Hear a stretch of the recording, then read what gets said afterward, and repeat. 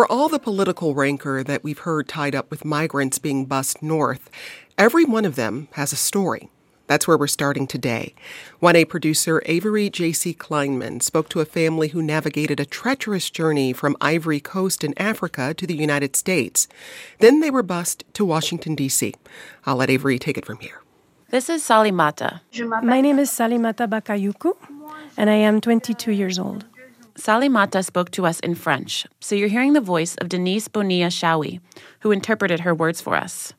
The reason we left our country was because of violence. People wanted to kill us. Salimata and her family, her husband Musa and her baby son Ibrahim, left Ivory Coast and arrived in Brazil in May 2021. The baby was only a month and a half year old. Earlier this year, they made the months-long journey to the U.S.-Mexico border. Well, it was not easy. The most treacherous part was through the Darien Gap, a roadless, dangerous stretch of jungle between Colombia and Panama. We spent 7 days. There was rain. We didn't have anything to eat. There was so much rain and so much mud that we couldn't walk. It was very difficult to walk. We lost a lot of our luggage or a lot of our things. We left our country with a lot of things and we lost them during this time in the forest. It was so difficult. When I think about that time, I can't sleep. I thought that I was going to die. I wanted to die. I thought that I was going to go crazy in the forest. When Salimata and her family finally made it to the United States, they entered Texas legally as asylum seekers. We spent one night in a shelter, and the next day we were put on the bus. That's where Salimata and her family met Sue. My name is Sue Kenny Falzer, and I'm 51 years old. I was volunteering with the Migrant Solidarity Mutual Aid Network in Washington, D.C. on a day in late May, welcoming the buses that were arriving. And I saw Salimata, Musa, and Ibrahim when they got off the bus. I noticed them right away because Ibrahim is an adorable little baby, and I love babies. And later that day, I got a text from someone else in the volunteer group asking if I still had a spare room and how many people I could take. And so Salimata and Musa came that night. In the beginning, when I arrived, because of everything that we had experienced, I felt bizarre. But after arriving at Sue's and everything she has done for us, she treated us like her own children, I felt better. They ended up staying with me and my husband for 11 weeks, basically the whole summer. I had a friend who spoke French that would meet with us and come over and help when we needed to have long conversations because my husband and I don't speak French.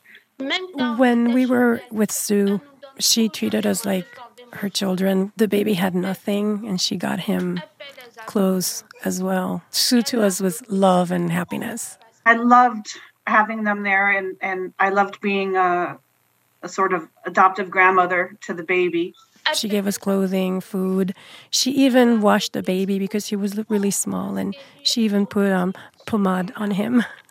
I wanted to give them some experiences that they've never had before, and so I thought about taking them to see a movie, even though they don't speak English, although Musa speaks a little bit of English, but I had the idea of taking them to a movie, and at first they were like, no, they had never been, and they're like, no, it's okay.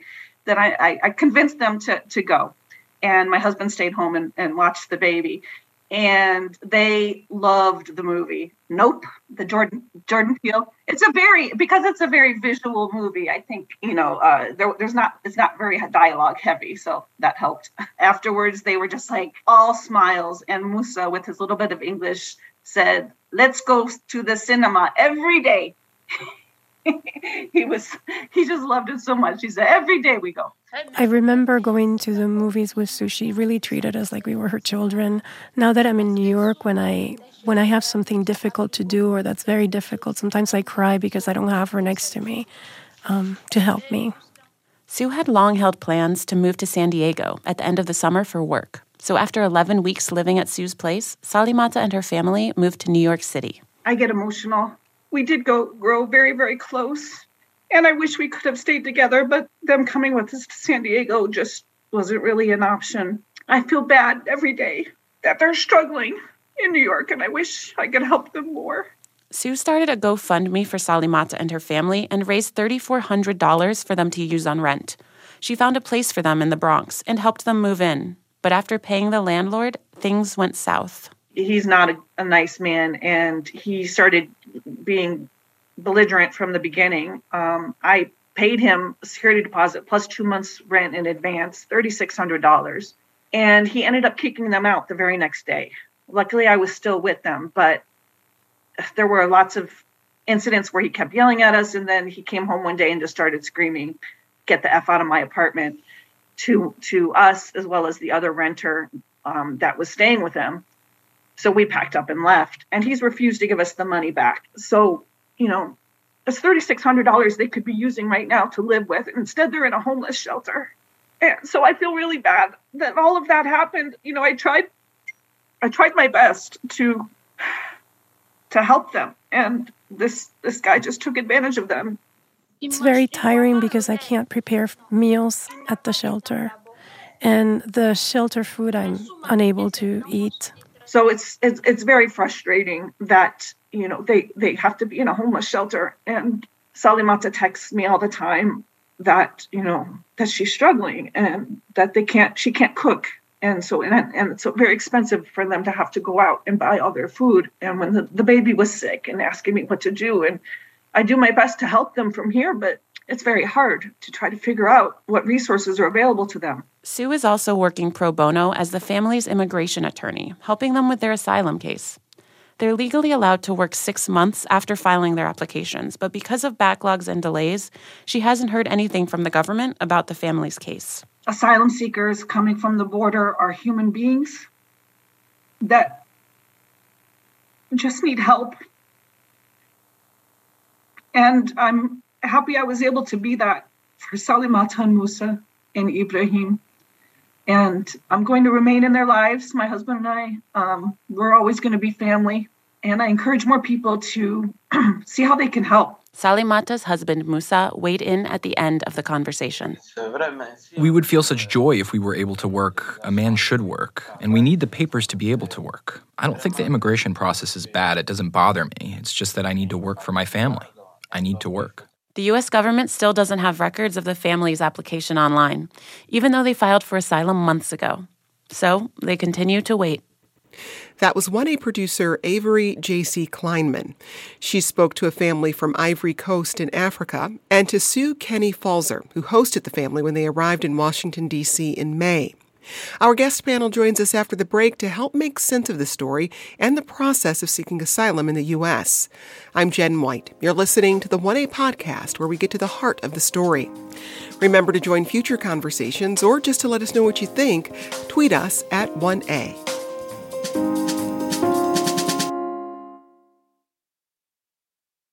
Let's get into the conversation. Joining us is Tatiana Laborde. She's the managing director at SAMU First Response. That's an international humanitarian nonprofit that's been greeting migrants who arrive in northern cities. Tatiana, welcome. Thanks for having me.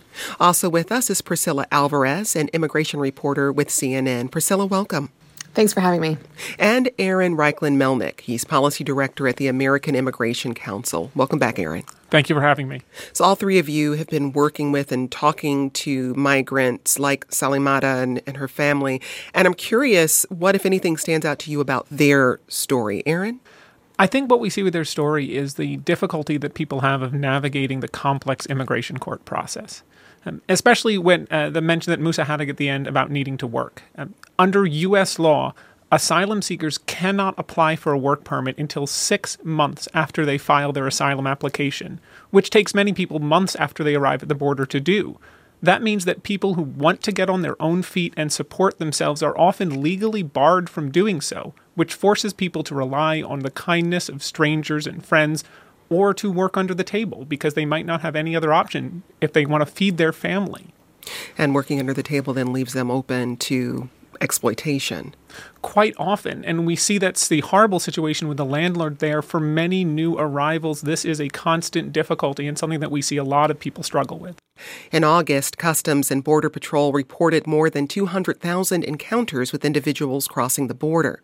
So far this year, there have been more than 2 million such encounters. Governors from southern border states are sending the migrants, most of them asylum seekers, up north. They say it's to relieve the burden at home, but also to demonstrate what they say is the failure of the Biden administration's immigration policies. We invited the governors of Texas, Arizona, and Florida to join the program, but did not hear back from them. Tatiana, as we said, your organization is helping greet migrants like Salimata's family. What do they find when they arrive in Washington, D.C.? That is correct. So usually when they get off the buses, they're a little confused. First of all, they don't understand the politics that surround their moving up here. It's just a way to get closer to their final destination. A lot of the men usually tell us, I just need a job. I'm ready to work. And then the families with the small children are in this kind of limbo as of what's next for me. They've been on the road, especially the ones that come from Venezuela with children. They've been on the road for maybe 2 months to make the journey. And thankfully, we're able to offer them a safe space for them to recollect themselves and rest after this really hard journey. And they're a little lost coming to a country where they don't speak the language. That's the first shock. So understanding what their next steps takes a little bit of time, and that's what we're working on. What resources beyond work and rest, what resources do these people need when they get here? They need medical support. We have a lot of medical referrals. Actually, over the weekend, we had a couple of trips to the ER with our guest. We have an increasing number of pregnant women. We have had 3 newborns come on the buses. So medical is one. The socio-emotional needs are extremely high to a lot of mental health issues. They don't understand the trauma that they're in, but as days or hours go by, then they start processing their journey and what they've lost along the way. So resources for that and all the other social services that a regular person in a crisis mode needs. We're working to see how we can get the kids to school, how we can get them into permanent housing and get the process started. Priscilla, how prepared are northern cities like D.C. and Chicago, where the migrants are being sent? Well, mayors have said they're not prepared, and one of the reasons for that, or one of the key reasons for that, is because of the lack of coordination. That's really been the through line with D.C., with New York City, and Chicago, where Texas has been sending buses carrying migrants. And what we later saw in Martha's Vineyard after the 2 chartered flights arrived there, and the states are not coordinating with these cities to say X number of migrants are coming your way, these are their needs, etc. And so when they arrive, to Tatiana's point, they are confused and a bit lost and in need of basic items and help. And so these cities have had to mobilize to try to meet the needs of these vulnerable migrants. And we've seen that in New York City with their shelter capacity, in Chicago, and as well as in DC. So ultimately, what you first hear from mayors is that there is no coordination. They need federal resources, and they receive that to a degree with FEMA funds. But ultimately, they've had to mobilize and bolster up their resources to try to meet the needs of the migrants who are arriving. Well, that takes us to this tweet we got from one of you who asks, aren't the immigrant and asylum services in border towns funded by the federal government? So why DeSantis' anger? Priscilla, can you give us some clarification on that? FEMA provides money to the shelters, to the state to assist migrants. So there is a level of federal help. And what you'll also hear in border towns is the coordination among federal authorities and the shelter networks as migrants are released from custody again so that they can go through their immigration proceedings. So there is a level of coordination and understanding of what it is that these migrants need, and there is federal help to achieve those means. So to that tweet, yes, there is help on that level. Of course, the other part of this is the politics of it all and sending, amid this influx, migrants to these northern cities to make a point. Aaron, jump in here. Yeah, I think it's also worth noting that a lot of that federal funding only goes to nonprofit organizations to provide emergency relief right after people get here in the first week or two. There is no ongoing federal support for migrants after they've got here. There's nothing new about communities around the country stepping up to welcome asylum seekers.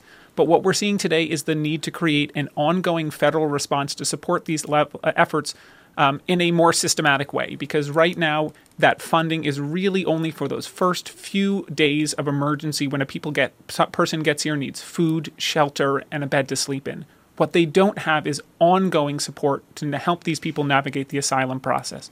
That's left up to people on their own to navigate in a strange country where they may not even know the language.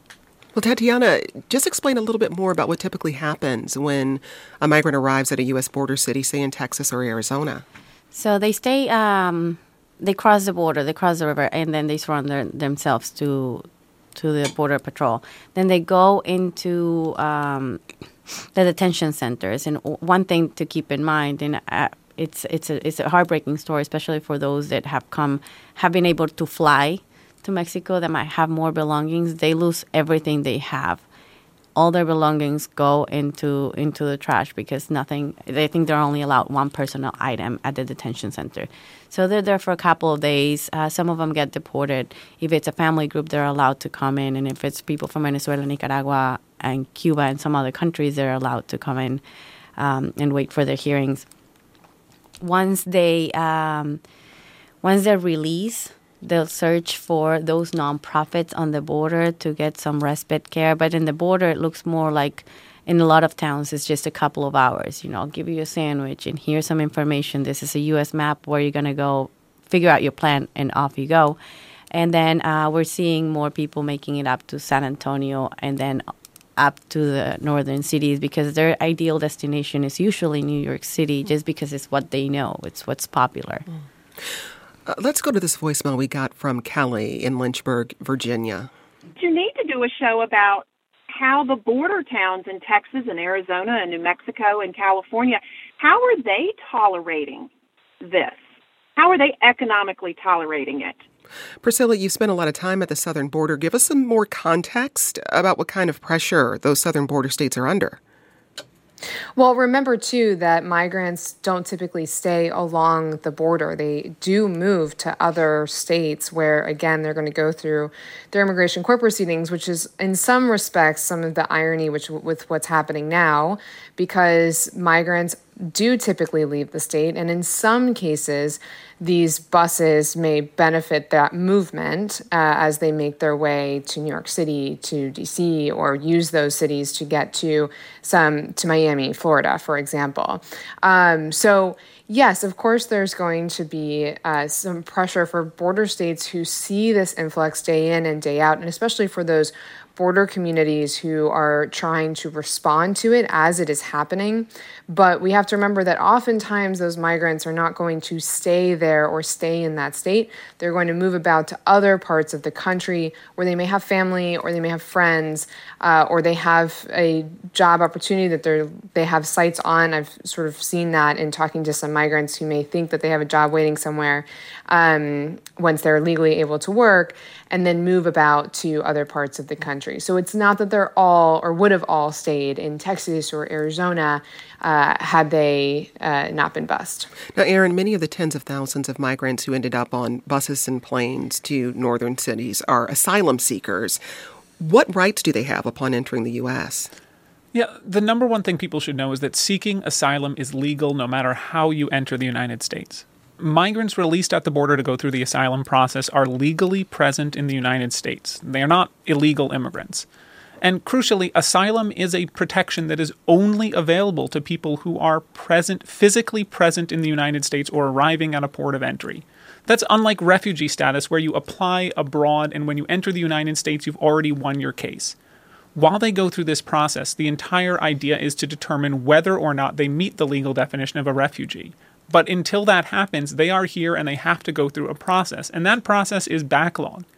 As of today, the average waiting time between a person being first placed in immigration court And getting a final decision on their case is nearly 5 years, and they have to support themselves in a foreign country that entire time.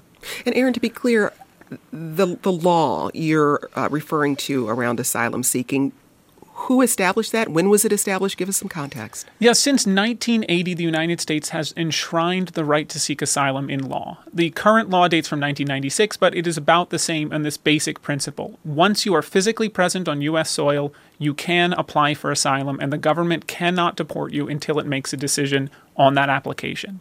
And this is a core protection to make sure that people fleeing persecution from countries like Cuba or Nicaragua or Venezuela are not turned away and sent back to their persecutors where they might die. All of this came out of the Holocaust and World War II and the tragedies and genocides of the 20th century. But our asylum protection system is a 20th century system. The last time we updated this law was 1996, over 25 years ago. And today we are dealing with a 21st century migration crisis. We need to update our laws to deal with this. Laws and systems which have long been systematically underfunded and undermined, especially by the Trump administration. So when President Biden took office, those systems were lacking. They didn't have enough people and officers to hear these cases. There's not enough judges. And in fact, we've seen billions of dollars more spent on border wall, which does nothing to deter asylum seekers, than on the asylum system. And it's no wonder that these delays are so long. Well, as you've all mentioned, President Joe Biden has also said he's keeping an eye on asylum seekers from certain countries. What's on my watch now is Venezuela, Cuba, and Nicaragua. And the ability to send them back to those states is not rational. You could send them back and have them, we're working with Mexico and other countries to see if we can stop the flow. But that's the difference. Thank you. Priscilla, according to federal government statistics, immigration agents encountered almost 150,000 Venezuelans along the U.S.-Mexico border between October last year and August. And that's a threefold increase from last year. Why has there been such a massive jump in these numbers? Well, the situation in Venezuela has been deteriorating for a long time now, and many Venezuelans had fled the country to other parts of South America, and the coronavirus pandemic exacerbated conditions in some of those other countries. And so they've continued to move about. It's what the administration will call secondary movement. And just to really put a fine point on this, there's more than 6 million Venezuelans who have fled their country amid those conditions. That matches Ukraine in the number of displaced people, and it surpasses Syria. So it's a massive refugee crisis happening in the Western Hemisphere. And what we're seeing is those movements of people may have moved to another country, may have fled to another country, and now moving again. And some of those are coming to the U.S.-Mexico border. And as you heard there from Biden, this does pose a challenge because we have, because of the frosty relations between the U.S. and Venezuela, it really keeps the U.S. from removing Venezuelans. And so it adds a complication to the processing of Venezuelans who are also often seeking asylum, political asylum as one. And so they are released into the country again as they go through proceedings and go through the asylum process. But it has added a big challenge for this administration to deal with just the shifting demographics at the U.S.-Mexico border, which now includes a jump in Venezuelans. And it's not just that population. It is also Cubans and Nicaraguans. We learned in the numbers last month that there has been more than a 175% increase from last August in those populations, so Venezuela, Nicaragua, and Cuba. We're discussing migrant busing out of U.S. border states, and we'll be back with more of this conversation in a moment. Remember to send us your questions and thoughts. Download the 1A Vox Pop app and leave us a message.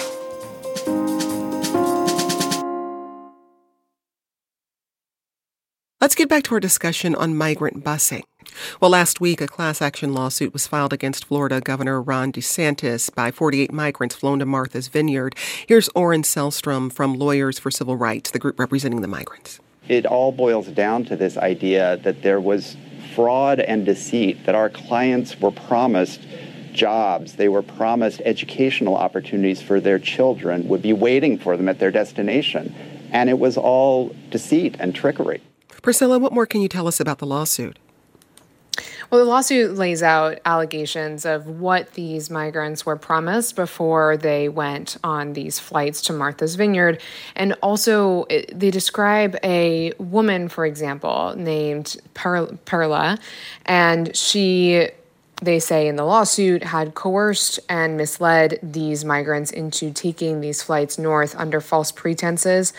She also, according to the lawsuit, or the lawsuit at least notes that migrants in some cases were given McDonald's gift certificates to sort of earn their trust to go on these flights. And so in these allegations, what it really boils down to is what the lawsuit and what the lawyers have called a scheme. And misleading migrants into taking these chartered flights to Martha's Vineyard and doing so, again, under false pretenses. For example, they note the benefits. There is allegations here of brochures that were provided to migrants that laid out benefits like housing and medical support, etc.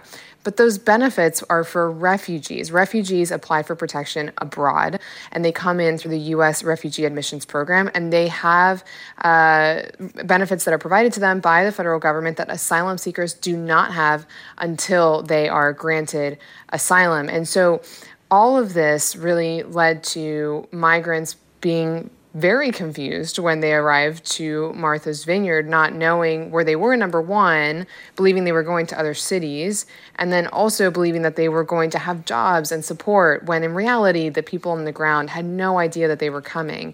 And so this lawsuit lays out step by step what it is that they found or heard from migrants in terms of before jumping on those flights and what happened thereafter. Now, DeSantis' office responded to the lawsuit by providing Fox News with a copy of a consent form that they said was given to migrants before they boarded. Tatiana, have you had a chance to see this consent form? I have, and I have a lot of questions on whether or not they understood what they were signing, because I wouldn't be surprised. You put a paper in front of a migrant offering any kind of help, and they're going to, no questions, sign it. So how did they get that? Again, it's very easy, and the evidence is there. And I think one of the other things to bring into consideration is how states are doing things differently, right? We know the migrants are not going to stay at the border towns. How they're moved, it creates a really big difference, and we're seeing that between the way that Arizona is doing it, Texas, even within Texas, Laredo and the other areas, and then Florida is just another. Well, we got this tweet from someone who said, El Paso, Texas born, South Florida raised, Mexican, Puerto Rican here. Texas as a state may seem unfriendly to immigrants, but border towns are not. Governor Abbott doesn't speak for all of Texas. Priscilla, as someone who's been visiting border towns in your reporting, is that an accurate reflection?